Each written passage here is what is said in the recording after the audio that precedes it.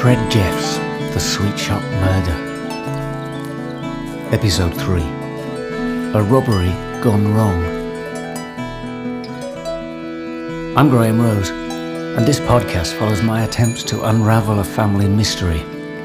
The mystery of the unsolved 62-year-old murder of my great-uncle, Fred Jeffs.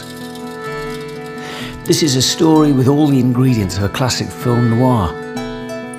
But it's as much about those on the sidelines, bystanders caught up in the dramatic aftermath of a brutal murder. 62 years after the event, anyone with a living memory of Fred Jeffs will now be in their 70s, 80s or older. Time's running out to find someone who can shed light on the mystery of Fred Jeffs and the Sweet Shop Murder. The story so far. Fred Jeffs is dead. His body discovered in a shallow grave in a remote beauty spot. Maundy Thursday had been a busy day for the sweet shop at 12 Stanley Road, but proprietor Fred Jeffs seemed agitated. A mystery woman had entered the shop, and Fred was seen bringing her chocolates and mouthing the words, "I'll see you later." But no one knows her identity. Was she the same woman seen emerging from the shop and disappearing in Fred's van later that night? The following morning, Good Friday, two young boys stumble across the murder weapon and are then chased away by a man looking like a gangster. When the police try to recover the object, a lorry starting handle, they can find no trace of it. It's gone. Did the Wasson gangster dispose of the weapon to cover his tracks? Have the boys looked a murderer in the eye? And was this the same person seen in the driver's seat of Fred's van the previous night? Many questions. And just one thing absolute. Fred Jeffs is dead. And as the news broke that Easter weekend, residents of Quinton and Worley had to face up to the reality of a murder in their midst. Episode 3, Part 1. The Impact. I remember all the adults talking about it specifically, and my father in particular. I can remember being in the van with my dad and driving past the shop and the police cars being outside and whatever. And of course murders were a rarity then. They weren't something you read about in your local paper every few days.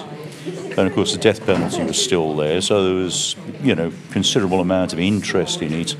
My mother had got 3 sisters, and certainly with 2 of them, they spent many hours talking about it, surmising on it, and wondering when they were going to get somebody.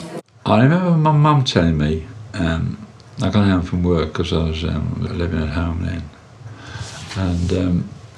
and she said, "You'll never guess," and then she told me. And we were shocked. It was shocking, we'd never heard anything like that before. For some, though, the news was closer to home. I was in bed in the morning, and my mother came up and told me. I was told he'd been found murdered, but I didn't hear anything else ever about it. But that's all she said. That's all she knew. And if she knew anything else, she kept it to herself, You weren't told things like that when you're children. They didn't tell me my dad was a suspect for a while. They didn't tell me that. That's my dad speaking. And the suspect in question was Douglas Rose, Fred's half-brother, and my granddad. When the police arrived at the door, he knew immediately that something dreadful had happened. They took him in for questioning and broke the news. They also wanted to know why Doug's fingerprints were all over Fred's van. But Doug had an alibi. And he explained that he'd taken Fred's van for a test drive in the days leading up to the murder, intending to buy a similar one for his own business. Nearly everyone I speak to talks of an innocent age, and the fact that murders, though commonplace now, were such a rare thing back then. The fact that it had happened at all was bad enough. in our area, Quinton, this can't happen around here. We don't have things happen like that around here. The local newspapers of the time, however, paint a slightly different story. Armed robberies, violence, suicides, and fatal accidents feature on almost every page. The kids were told nothing, and perhaps that's understandable for a generation of parents still reconciling themselves to the wreckage heaped upon them by the Second World War. A child wasn't told things like we do now. And if you asked questions, you didn't get an answer anyway. It was always, everything was brushed under the carpet with my parents. You can keep stum, but you can't contain a child's imagination. This particular day, we decided we were going to be detectives. And I told her the story of my uncle, what I knew. You see, my uncle had been murdered, which was a really big thing, And we were going to solve it. That was my Auntie Liz talking.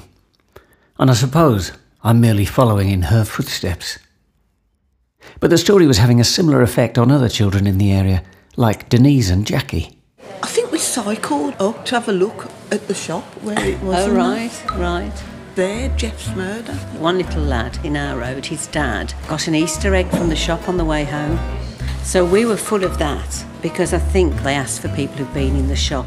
And so my friend's dad went, and we went, oh, your dad's been to see the... Oh.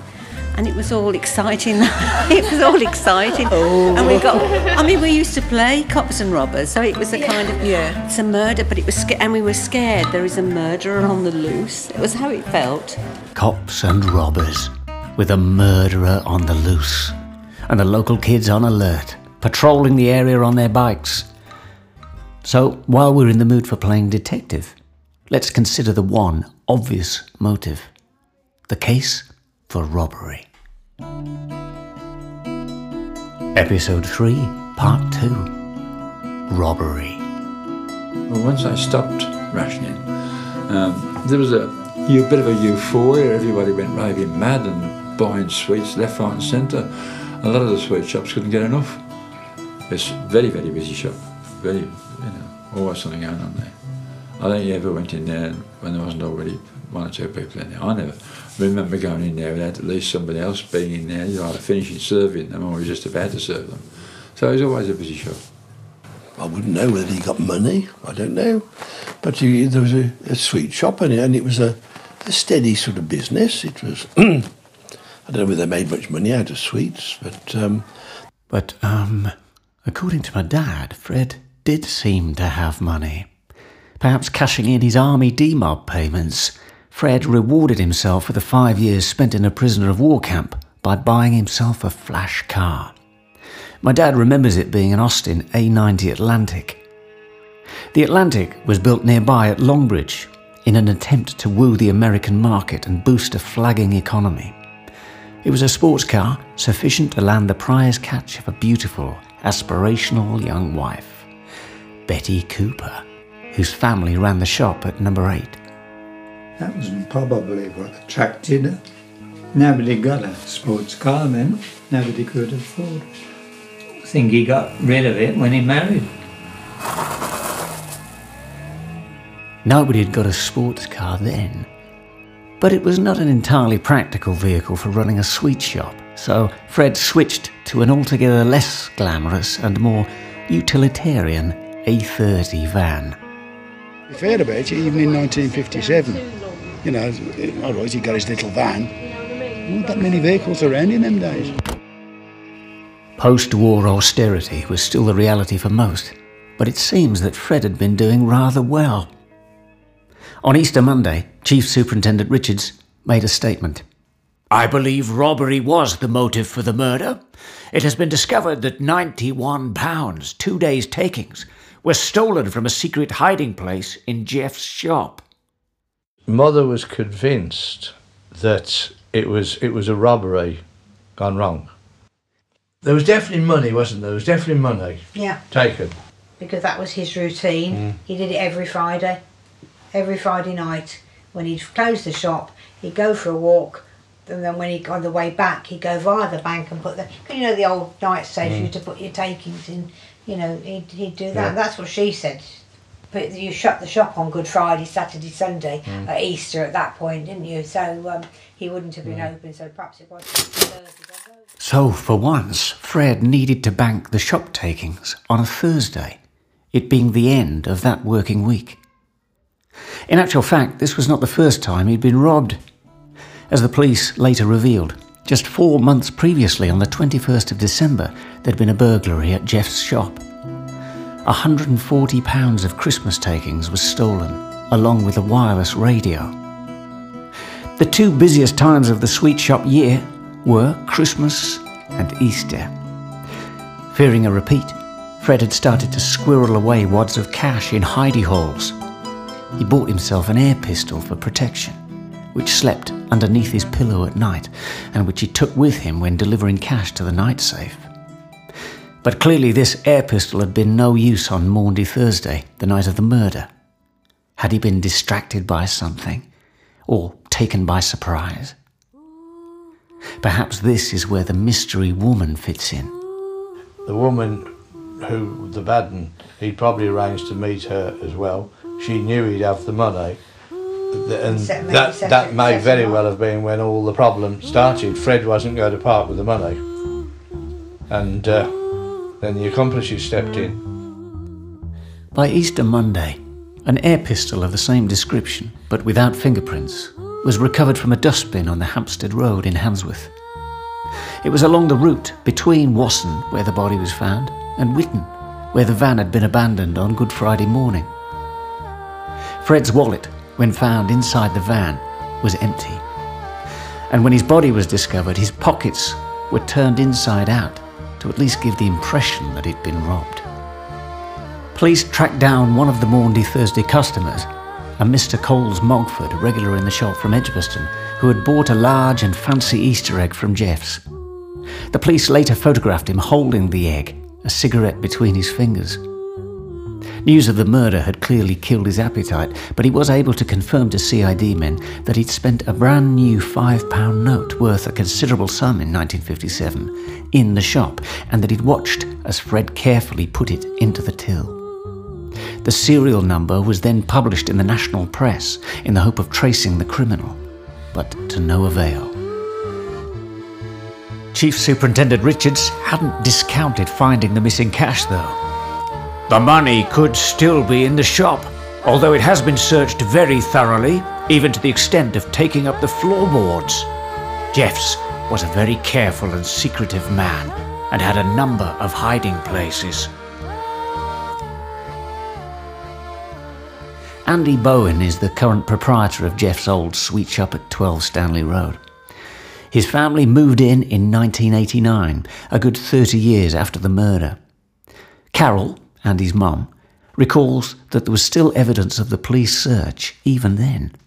We were either having some electrical work done or gas work done, and we had to have some floorboards taken up, and they weren't nailed down, they were all loose. And cobs had been put over after, but they were loose, but they had been taken up. What was that thing you found when he was decorating? That thing that when he was decorating between the doors? Well, when we took the paper off, there was a hole. You know, it hadn't been camouflaged over or filled in, it was a hole. That was a bit of a talking point. I think Fred didn't want the taxman to know everything he did. Maybe. So he didn't bank all his money, and he thought, where can I keep it safe? It seems clear as day that robbery was the motive.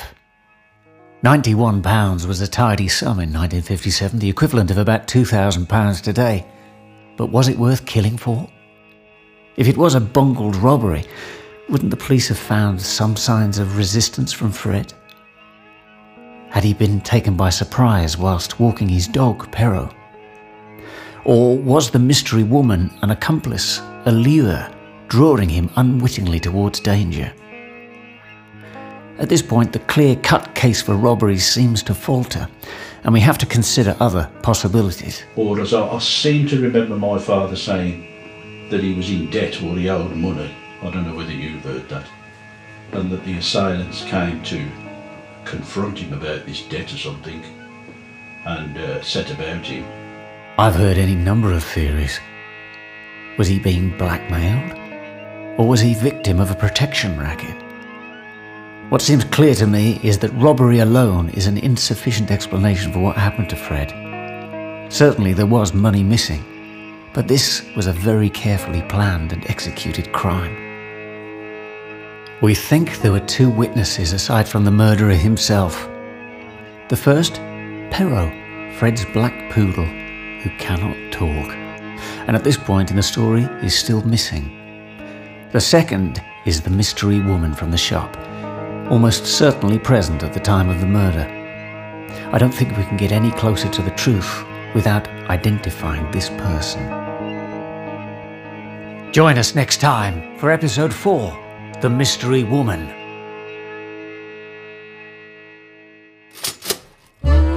Fred Jeff's The Sweet Shop Murder is created by me, Graham Rose, with original music and sound design by Fox and Rosher, and direction from Steve Johnston.